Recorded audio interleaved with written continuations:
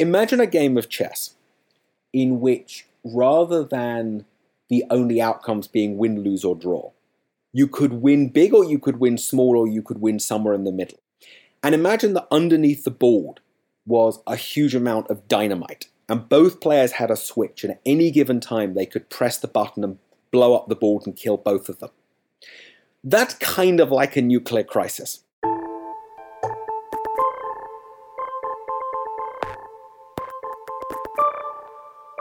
Hello and welcome to the 538 Politics podcast. I'm Galen Druk.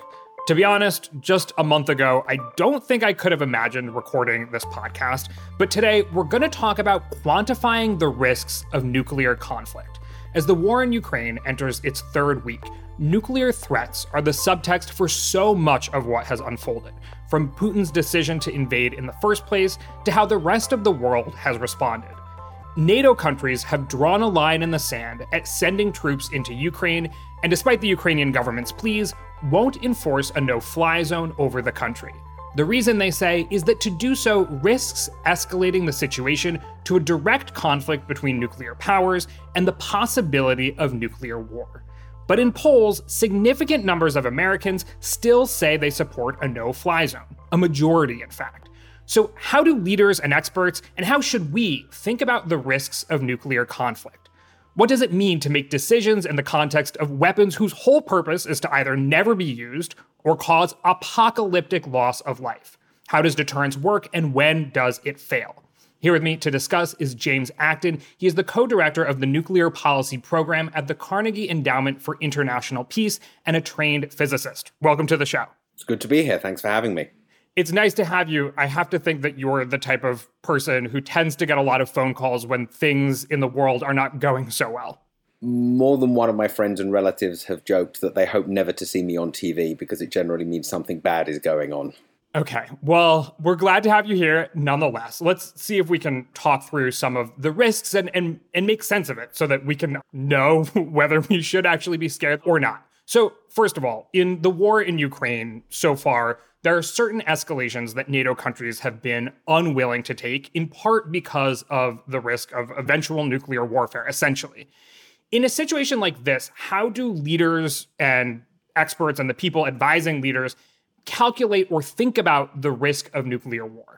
You know, the first thing to say is I think that the US administration's other countries' lack of willingness to escalate in this situation, including by implementing a no-fly zone, actually isn't just because of the risk of nuclear war.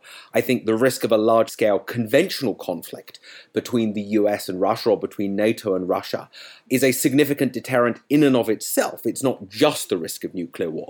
But I do think the risk of nuclear war kind of hangs heavy on a lot of NATO leaders' minds. And to be honest, you know, we don't have, I think, a great grasp of how these leaders tend to think about those risks.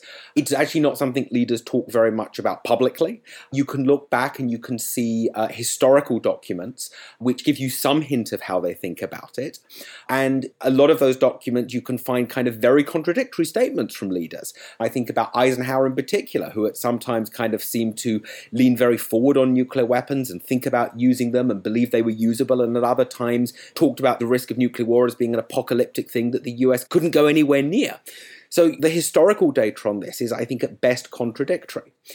All I would say in a kind of a very general big picture level is some nuclear strategists think a lot about how to fight and win a nuclear war, about, you know, ways of somewhat reducing the level of damage that the US would suffer in a nuclear exchange, and thinking about how to make threats more credible. Okay, I don't think, to the extent we know it, that national leaders tend to think about it in this way. I think they've generally, you know, if you look at the evidence holistically with all its contradictions, tend to view nuclear use as being a fairly apocalyptic, terrible thing that they want to avoid almost at any cost. Ultimately, are you saying that leaders are making more intuitive and emotional decisions and not thinking probabilistically about how their actions might move us closer or further away from the risk of nuclear war? Yeah, and there's some interesting direct evidence, I think, that leaders don't think about this probabilistically. I mean, if you look at, for example, evidence during the Cuban Missile Crisis, there are a group of people who you might loosely call the hawks. who basically, when you look at what they said in the historical record, discount the probability of nuclear use entirely. They're willing to act quite aggressively. They're willing to try to pressure the Soviet Union into backing down, into withdrawing the missiles. And when the subject of nuclear escalation comes up, they basically say it's not going to happen. The Soviets are going to back down. And then there's another group of people within the Cuban Missile Crisis, who you might term the doves, who view nuclear escalation as being a very real possibility, who are willing to kind of take very big steps to avoid it. But in neither case, I think, is anybody thinking down probabilistically, analyzing the way in which this move by the US to implement a naval blockade slightly increases the risk of nuclear war, or what we should do to slightly reduce it. Looking through the historical record, I don't see much evidence here of probabilistic thinking. I think either nuclear war is something that people have tend to think is unthinkable in any given circumstances, or it's something that looms very large and tends to be the single biggest factor in the decision calculus. How do you think about it as an outside expert? Is there a way to apply probabilistic thinking to, for example, the conflict in Ukraine and what could make nuclear conflict more or less likely? I'm generally skeptical of trying to estimate precise probabilities of nuclear war. But I do think that the way you would do that provides a very good mental framework for thinking through the problem. So if we look at the Ukraine crisis specifically, prior to the war, Putin made a nuclear threat that was clearly intended to deter NATO intervention into the war. During the war on that first Sunday, there was a second nuclear threat that was a lot vaguer of what he was trying to do. But, he's clearly putting nuclear weapons on the table. And I think one can ask usefully the question, what conditions would have to pertain for Putin to believe that the risks of using nuclear weapons were smaller than the risks of not using them? I don't think Putin's mad. I think he's evil. I think he weighs up costs and benefits in a rational way, even if he not necessarily has good information to what those costs and benefits necessarily are. I think he fully recognizes that using nuclear weapons would be very risky. The question is, under what circumstances might he reasonably judge that the risks of using them were lower than the risks of not using them? And then you can think about how likely all of those different circumstances are to pertain. So I'm not about to make a prediction. What I'm about to kind of sketch out is what the circumstances would have to be for Putin to seriously consider using nuclear weapons. Firstly, I think Russia would have to be really losing this war. I think their military operations have not performed nearly as well as they were anticipating, or certainly than they would have liked. But, Ukraine could still lose this war. If Putin were faced with a horrific loss of this war, or maybe a very prolonged and extremely costly bloodbath that severely weakened Russia's military forces by the end of it. If he was faced with essentially giving up on the war effort in a situation in which his economy laid in ruins because of international sanctions, especially if he were worried about his own hold on power. In your most recent podcast, you discussed a lot of the polling associated with that. And I think that, some initial hopes that some of us had this war would rapidly prove unpopular in Russia have turned out to be unfounded. But I wouldn't exclude the possibility that this war could become extremely unpopular in Russia and may threaten Putin's hold on power, or at least make him think his hold on power is threatened. He's talked publicly before about his, quote, disgust, unquote, about Gaddafi's murder. I think he clearly worries about the same thing happening to him, whether or not those worries are justified.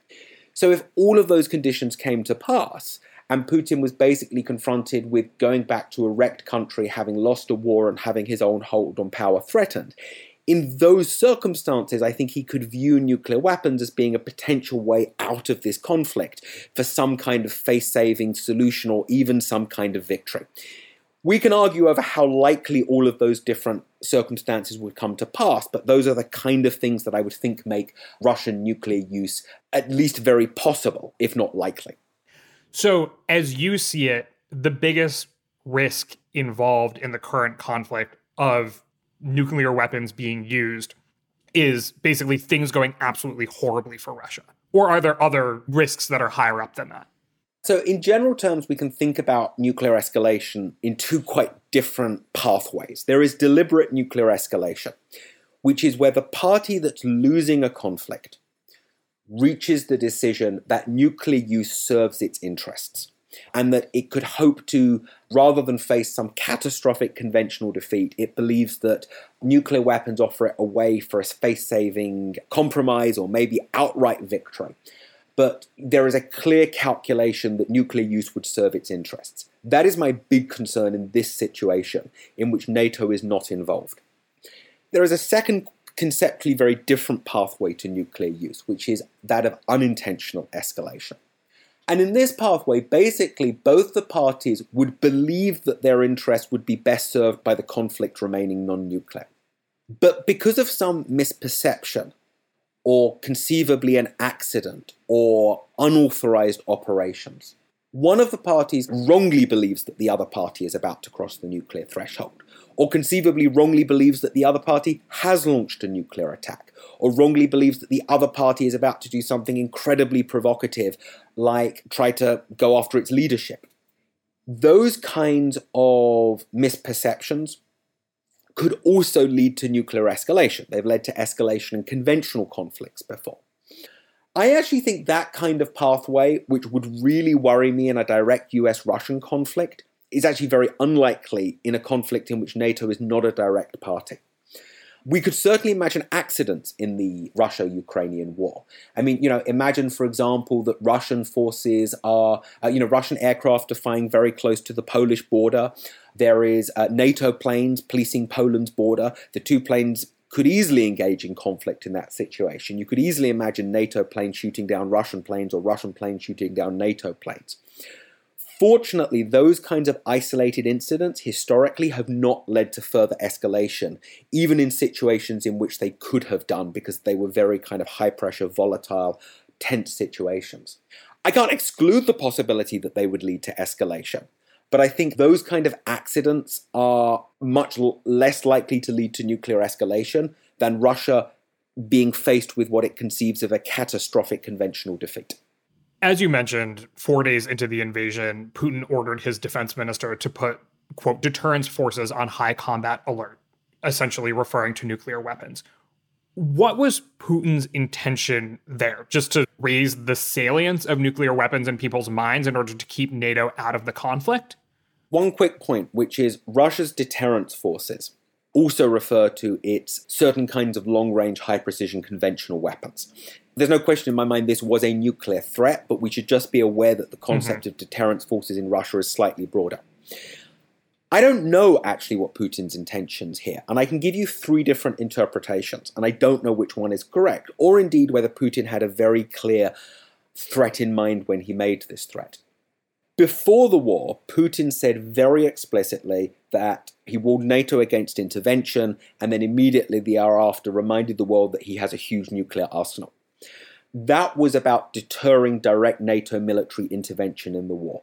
So one possibility about this threat he made during the war was he was just reiterating his earlier threat against NATO involvement. If you actually listen to what he said on Sunday, at least the translation that the Kremlin has put out, I don't speak Russian, they only put out very brief kind of few sentences from that meeting. But immediately before making his nuclear threat on that Sunday, he mentioned economic sanctions and unfriendly statements by NATO countries. And then immediately thereafter, he made his nuclear threat. So if you take that literally, and I find it very hard to take that literally, but if you take that literally, what he was saying was, lift sanctions and be nice to me, or I'll nuke you, which is like a completely incredible threat to be making. Mm-hmm. The third possibility is the threat wasn't targeted against NATO, it was targeted against Ukraine, and he was trying to scare Ukraine into backing down. I do not know which one of those is correct. I do not know whether he had a clear intention in mind. If we had seen changes to Russia's force posture, and the director of national intelligence, Avril Haines, have said we haven't, Russia's nuclear forces have remained in essentially their previous configuration. We did see a Russian nuclear exercise, but the US doesn't appear to have interpreted that as an alert. If we had seen a change, that may have given us a hint about what the threat was. I'm curious, there are obviously 2 buckets that NATO is thinking about in terms of escalations that they're willing to take that they don't think increase the threat of nuclear conflict, or at least a direct conflict between nuclear superpowers, and then other interventions that they're not willing to take. How do you make that decision? Like, why are economic sanctions not all that likely to lead to a direct conflict, but, a no-fly zone, that's maybe obvious, but that, transferring warplanes from Poland through Germany is something that they're not willing to do? How do you draw the line? Like, what is going too far and what isn't? I don't think anybody has a good answer to that question, honestly. There is no objective way of analyzing that question. The key issue here is how Russia perceives those, how Putin personally perceives those actions. And, there are some analysts who say sanctions that threaten the basic viability of the Russian economy are potentially more likely to lead to escalation than, say, giving Ukraine Polish MiGs. There's a lot of uncertainty here. One, useful way to imagine thinking about a crisis between two nuclear-armed states is people often tend to resort to poker as an analogy, or they tend to resort to chess as an analogy. The analogy that I'm about to give you is kind of loosely inspired by Tom Schelling, who's probably the greatest nuclear strategist. But imagine a game of chess in which, rather than the only outcomes being win, lose, or draw, you could win big or you could win small or you could win somewhere in the middle. Like the amount of material advantage you had when the game ended controlled what your punishment was if you lost. If you were only one pawn behind when you lost, then you suffered nothing more than mild embarrassment. And if you were being thrashed when you lost, you would be evicted from your house and made bankrupt. And imagine that underneath the board was a huge amount of dynamite. And both players had a switch, and at any given time they could press the button and blow up the board and kill both of them. That's kind of like a nuclear crisis. You want to win, but you don't want to win by so much that your opponent's threat to blow up you both up becomes credible. And you wouldn't necessarily know where your opponent's thresholds were. Again, in some sense, this kind of weird chess game analogy doesn't even reflect the full complexity of a crisis with a nuclear dimension. Because in the Ukraine crisis, we have lots of different dimensions going on simultaneously. There's the economic dimension and sanctions. There's the military dimension on the battlefield. There's implied threats between NATO and Russia. There's diplomacy going on. The chess game, the weird chess game that I summarized, would only be fought in one arena at any given time. But even so, I think this is kind of a somewhat helpful analogy to think about here, because you'd want to win, you'd want to try to kind of get an advantage, but not such a big advantage that you risked the opponent killing you both. And that's kind of a very strange, but like an analogy for thinking about this kind of crisis. To take a step back for a moment and make this a little bit less abstract, what are we talking about when we talk about a nuclear conflict? I think for most people, they think with the nuclear bombs that we have today and two superpowers involved, nuclear war means the annihilation of the planet. Is that what we're talking about? Like, do strategists and theorists think of a world in which nuclear weapons get used and the world doesn't end? How should we think about what this threat actually is? Strategists absolutely think about fighting limited nuclear wars that don't destroy the entire planet. But in some sense, the whole purpose of nuclear use is that once you've crossed the nuclear threshold, there is a chance, we don't know how big or how small it is, that it could escalate into all-out nuclear use. And so you're engaging in this game of brinkmanship here, which incidentally you're doing, before nuclear weapons are being used, by making threats, by raising the risk of nuclear use. You're essentially imagining engaging in a game of brinkmanship. Chicken is often an analogy that's used here, of two cars driving at one another, and the loser is the first person to swerve. The idea is that by raising the risk of mutual annihilation, you are scaring the other side into backing down. And I think we don't stress enough that mutual nuclear annihilation, this is a civilization-ending possibility. A nuclear war would not necessarily start off that way. One of the speculations that I think is potentially a good one is if Russia were to use nuclear weapons first, it may be some kind of demonstration shot, a nuclear burst somewhere, say, over the northern Black Sea. And that in and of itself might not kill anybody. If it's a fairly isolated area, the radioactive contamination wouldn't be apocalyptic in the way we tend to think about it. But inherent in that decision, even just to use a demonstration shot that conceivably might not kill anybody, Russia would be sending out the risk that, we are willing to go all the way. If this thing gets out of hand, it will destroy us both. And then that would be intended to be a threat, say, to make the Ukrainians back down, to give Russia a face-saving deal at the negotiating table. Maybe it works, maybe it doesn't. That's a different story. But even in the most limited clinical use of nuclear weapons imaginable, you would be implicitly making the threat that if we can't control this conflict, it can get out of hand and destroy us both. We've been talking a lot about escalation. I want to talk about de-escalation. But before we get to that, at the risk of talking too much about nuclear war and scaring people, what do you think the actual risk of this conflict becoming nuclear is? I cannot give you a quantitative answer. All I can tell you is, I'm not packing up my family to drive to some isolated location right now with food supplies. I do think we are in a situation right now where nuclear use is unlikely. It's remote. Stuff would have to get a lot worse. But it's something that I think is not inconceivable. And I think it's helpful to think about this through a framework of risk, where risk is the product of probability and consequence. We are dealing with low probability events here, but we are dealing with exceptionally high consequence events. Arguably the highest consequence event you could conceivably imagine is a nuclear war. And when you look at it through the risk framework, I'm worried about this. I think this is something that leaders ought to be worrying about. I think some of them are worrying about it. And, as you hinted, we'll discuss next, I think it's something that we want to be looking for off-ramps from this conflict. So how does de-escalation work in both conventional warfare, which is what's going on right now, and with a nuclear component, as you'd said? Almost all conventional wars end through some kind of agreement.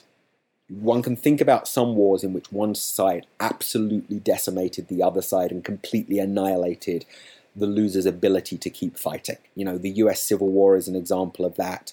But actually, that's kind of the unusual case. Most of the time, the losing side, or the side that's perceived as losing, could have resisted for a lot longer, but both sides decide that an agreement is in their interests.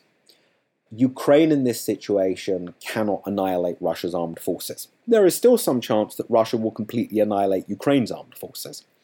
But the most likely outcome here is a Ukrainian-Russian agreement at some point. This could be a long way off to end fighting. And we've already seen the two sides beginning to set out positions for ending this war. The US interpreted Russian motives coming into this war as being annihilating Ukraine. I think this war hasn't gone as well for the Russians anywhere near as they hoped. And Putin is now starting to set out, his spokesman actually, starting to set out conditions for ending the war. Recognition by Ukraine of Crimea as Russia. Recognition of the Donetsk and Luhansk republics as independent states. Ukraine changing its constitution to become a neutral country. There is kind of an implicit demand that Ukraine, in some sense, disarm itself. Not on that list is regime change in Kyiv, which is a significant shift for the Russians. Zelensky has said he can't accept those conditions as they are, but they are a basis for negotiation. So the best case here is Ukraine and Russia at some point negotiate an agreement that gives each side the ability to claim they got something from this conflict. In Ukraine's case, that will be continuing to exist as a sovereign state under its democratically elected government. Putin might be able to take away, a Ukrainian commitment not to join NATO. What that bargain looks like will depend on progress on the battlefield. If Ukraine is really successful at holding Russian forces at bay, it will have more leverage in negotiations and will be able to drive a harder bargain. If Putin's forces, achieve success and are on the brink of big breakthroughs, Ukraine will have to settle for a worse deal.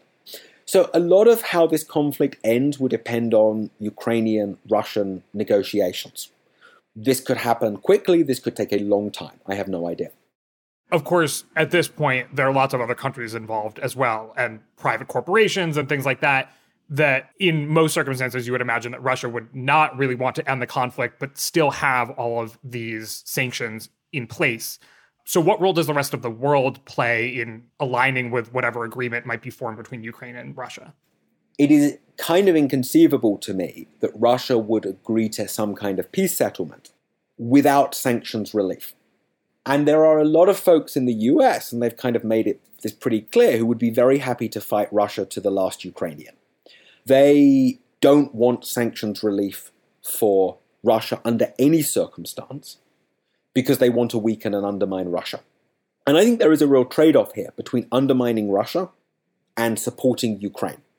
And in my view, if we want Ukraine to survive as an independent state, if Zelensky is able to negotiate an agreement with Russia that is good enough for Zelensky, it should be good enough for us. And we, the international community, should be willing to negotiate sanctions relief with Russia.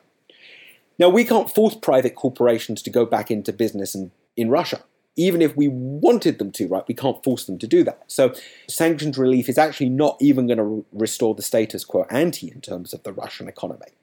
But what makes this a complicated crisis or conflict to end is this is a kind of trilateral negotiation almost. You know, the Cuban Missile Crisis, you go back, you think about being the archetypal nuclear crisis. At the end of the day, there were really only two actors that really mattered, the US and the Soviet Union. I mean, obviously Cuba was involved, but Khrushchev was basically forced Cuba to accept whatever he wanted. They could negotiate an end to this conflict. In the case of the Russia-Ukrainian war, there is a Russia-Ukrainian negotiation, and there is a US rest of the world Russia negotiation, and there's going to be quiet negotiations between the US and the rest of the world in Ukraine too. And that actually makes this a somewhat more complicated conflict to end.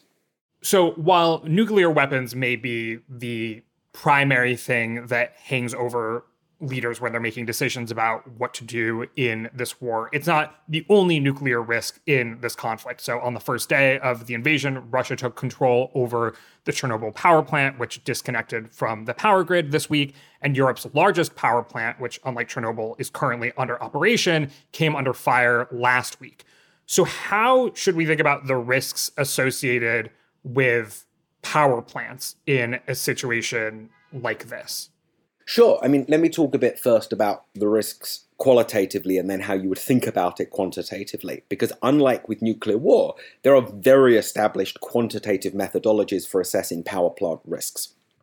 My big concern here is that Ukraine's operating nuclear power plants, which as part of its unprovoked illegal assault on Ukraine, Russia is trying to take over all of Ukraine's critical infrastructure, including its power plants. I think largely so it can threaten to deprive the population of electricity. And we saw this firefight around, and I'm going to butcher it, the pronunciation, so apologies to Ukrainian speakers listening, but there's a reason I didn't try to say it myself. Zaporizhzhia nuclear power plant. The fear here is that, my biggest fear, I should say, if you shut a nuclear power plant, if you turn it off, it still needs to be cooled. And that requires electricity, it requires energy. And the preferred means for nuclear power plants to get that electricity is from the grid. If the grid connection fails, they have, for example, emergency diesel generators on site that can produce electricity. You have something called the ultimate heat sink. You know, the heat from a nuclear power plant has to go somewhere, and that's the air or the water ultimately. And so you have cooling towers, or in the case of Zaporizhzhia, you have this spray pond that sprays water up into the air to cool it before recirculating it. These are all vulnerable. These could be damaged or destroyed. And in the worst case, if a power plant lost the ability to cool itself, even after being switched off, if you can't cool the fuel, it will melt, and you risk a release of radiation into the environment, as happened at Fukushima. Now, there's very well-established quantitative methodologies for assessing these kinds of risks. It's called probabilistic risk assessment. And you can imagine these kind of tree diagrams. In order for a meltdown to happen, for example, your external grid connection has to fail. Your 2 or 3 diesel generators, however many you have to fail. You have to not be able to repair those by the time fuel melting starts, or by the time, any batteries run out. So you multiply these probabilities. And, if you have to have 3 or 4 things that have to happen before a meltdown, each one of which is very unlikely to happen by itself, you reason that overall the probability of an accident or a meltdown is extremely low. The problem is that nuclear power plants aren't designed to be in wars. There's literally a list of threats, of dangers that nuclear power plants have to withstand, and state-based attack is not one of them. And as a result, in a war situation, these probabilities become strongly correlated. They are no longer remotely independent with one another. If you imagine a firefight at a nuclear power plant that sparks a big fire, and we saw a fire at Zaporizhzhia the other day. Now, that was in a training building. That was not in the kind of reactor part of the site. But if you imagine a big fire at a power plant, you can imagine that fire knocking out the grid connection. If firefighters can't get to the plant because they're being shot at, which we also saw at Zaporizhzhia, you can imagine that fire burning unchecked. You can imagine it threatening diesel generators or diesel supplies. You could imagine it threatening the kind of so-called ultimate heat sink, these spray ponds. So the reason that I think this is a very dangerous situation is I don't believe Russia wants to cause a nuclear accident. I believe Russia wants to take over Ukrainian critical infrastructure and is behaving recklessly and dangerously in doing so. And I think the risk of a power plant accident rises significantly because all of these probabilities that are normally independent or only weakly correlated become strongly correlated in a wartime situation. I think nuclear conflict hasn't been that present of a possibility in people's lives during the past 3 decades. And so when we're thinking about how to make sense of it, we usually look back at the Cold War. Were there any conflicts during the Cold War that resembled this? Or is this even closer to a direct conflict between two nuclear superpowers than we experienced for much of the Cold War? I think it's a mistake to look back at any single crisis or conflict and try to say the Russo-Ukrainian war is like that one in all its different aspects. On the other hand, I think there are lots of historical lessons that are relevant here. One of them is, in some sense, this resembles, and again, there's many, many differences, but this trilateral character makes me think back to the Vietnam War. The US and Vietnam were engaged in a war. Russia was supporting Vietnam, but didn't send Russian forces to fight. There were accidents in that war. I mean, I think of when the US accidentally bombed a Russian tanker and a Russian civilian ship in Haiphong Harbor. And on that occasion, both the sides behaved with restraint to avoid escalation. That I think is a useful thing to be taking into this circumstance. I think imposing a no-fly zone would be a very bad move, not just because it would lead to a conventional war between the US and Russia, it would be a conventional war between the US and Russia. The Cuban Missile Crisis gives us lessons about the importance of face-saving and giving your opponent something to be able to, if you want your opponent to walk away from a conflict on terms that are favorable to you, you have to give your opponent something for face-saving. In that case, in the Cuban Missile Crisis, it was the private commitment to Khrushchev that the US would withdraw the Jupiter missiles from Turkey. So, again, you can't go back to any one conflict as a single role model or example for how to conduct this one. I think there is a body of lessons that can be learned in terms of managing crises between nuclear-armed states. You've mentioned the complexity of a trilateral conflict. There's another component that adds more complexity, which is domestic political pressure. We've already seen that some people domestically have called for a no-fly zone over Ukrainian airspace. And you can see from the polling that somewhere in the range of 70 to 80% of Americans with little knowledge of what that means have supported it. You also will see that Republican senators, including Joni Ernst from Iowa, has said we should absolutely send Polish warplanes into Ukraine. So there's some internal conflict about how far to go. Biden didn't initially seem like he wanted to ban Russian oil, but ultimately was pushed by both parties to do so. How does that dynamic usually work, where there's probably always going to be a part of domestic politics that wants to go even further, to escalate even more? But how do leaders weigh that in the context of a nuclear threat? So certainly in the case of democracies, I think democratic leaders are intensely aware of public opinion because they want to be popular, they want to be re-elected. I mean, there's no doubt in my mind that domestic politics is a major driver within democracies. And I think in a kind of different way it is within autocracies too. Biden's situation, and Biden, I think, has some room to maneuver here because there are certainly prominent Republican voices urging restraint in this situation. Marco Rubio, for example, I believe has said that a no-fly zone would be a really bad idea. So it certainly gives the president more leverage to show restraint in this situation. One thing that really worries me is the domestic politics of sanctions relief. I strongly believe that if Zelensky successfully negotiates an agreement to end this war that is acceptable for Zelensky, it should be acceptable for us. And to make that agreement work, we will have to offer Russia sanctions relief. And the domestic politics of that is going to be horrible. And there will be huge amounts of criticism of the Biden administration. And, we've heard mixed messages from the West as a whole in terms of sanctions relief. If you listen to the French finance minister, Le Maire, if you listen to the British Foreign Secretary, Liz Truss, they've declared economic war on Russia, like literally in those terms, based on the French finance minister, which doesn't indicate a willingness to lift sanctions. Whereas, the US quietly, has indicated at least some willingness to negotiate over this issue. But, the domestic politics of sanctions relief is going to be horrible. And that's going to make it more complicated to end the war. It would be easier if Zelensky asks the US to provide sanctions relief publicly to support a deal that he's reached. But that's actually my key concern about the way that domestic politics will interact with efforts to end the war. Looking ahead, this isn't the only conflict in the world that has a nuclear component. Obviously, perhaps the next most pressing one is China and Taiwan, but there's long been the conflict between India and Pakistan that has worried experts about the nuclear component. Does this experience so far teach us any lessons about how those conflicts could potentially play out? Does this precedent suggest that if you're a nuclear power, you can invade other countries because the rest of the world will be afraid of escalating in a way that could go nuclear? Has that always been the case? I'm very reluctant to try to draw lessons from this crisis for others at this stage, because we're in the middle of this crisis. We may be near the beginning of this crisis, and we have no idea as yet how Putin's threats will play out.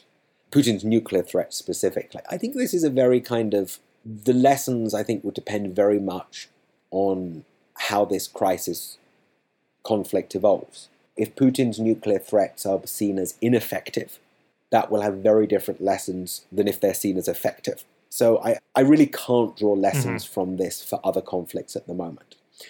What I would say, I think, is that in all of the other situations you've named, and I would add the Korean Peninsula to that list. Of course. It is not that hard to imagine how a conventional conflict on the Korean Peninsula could turn nuclear. And less likely, but, China and India have a border dispute. They don't have great relations. This is not in my top tier list of things to worry about. But if things evolve in a bad direction, the Sino-Indian relationship has a nuclear element to it. The leaders in all of those countries are, I think, intensely aware that they are dealing with nuclear-armed adversaries, and that, in some ways, I think, mitigates their behavior. Though my general view about this is the closer we get to the nuclear threshold, the more it affects the behavior of leaders.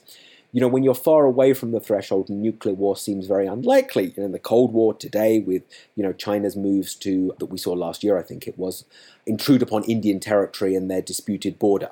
Leaders can behave in pretty aggressive ways when they're a long way from the nuclear threshold, but I think being closer to the threshold concentrates the mind. Understanding that how close we actually are to the threat of nuclear war shapes how countries behave. Do you think we should think of this conflict as the start of a new Cold War? I think this conflict is evidence that international relations are moving to a much more hostile, dangerous phase. And that certainly has some commonalities of the Cold War. I'm a bit reluctant to talk about a new Cold War, though, because I think that the current drivers of tensions are quite different from those that existed in the Cold War. The US and Russia we certainly have ideological differences, but it's nowhere remotely on the scale of communism versus capitalism. They are disputes that are much more associated with, I would argue, an expansionist desire on the part of Russia. I think it harkens back to a pre-First World War model of international relations. When you look back to before the First World War, you see series of crises, you see constant attempts to redraw borders in Europe, in a way we largely didn't see during the Cold War. Once things reached a really bad moment in 1962 with the Cuban Missile Crisis, the Soviets pretty much give up on trying. They accept the status over Berlin. The Soviets before then really were trying to redraw the map of Europe and secure control over all of Berlin. And that was a game they gave up on after the Cuban Missile Crisis because it just got too dangerous for them.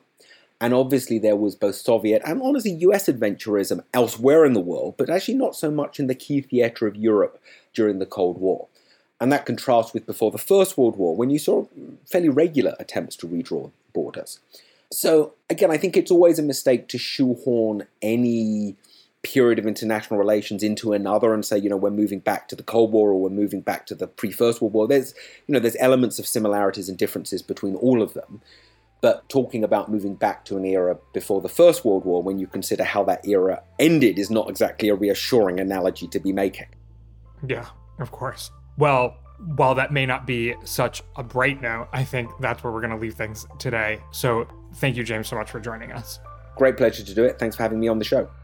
James Acton is the co-director of the Nuclear Policy Program at the Carnegie Endowment for International Peace.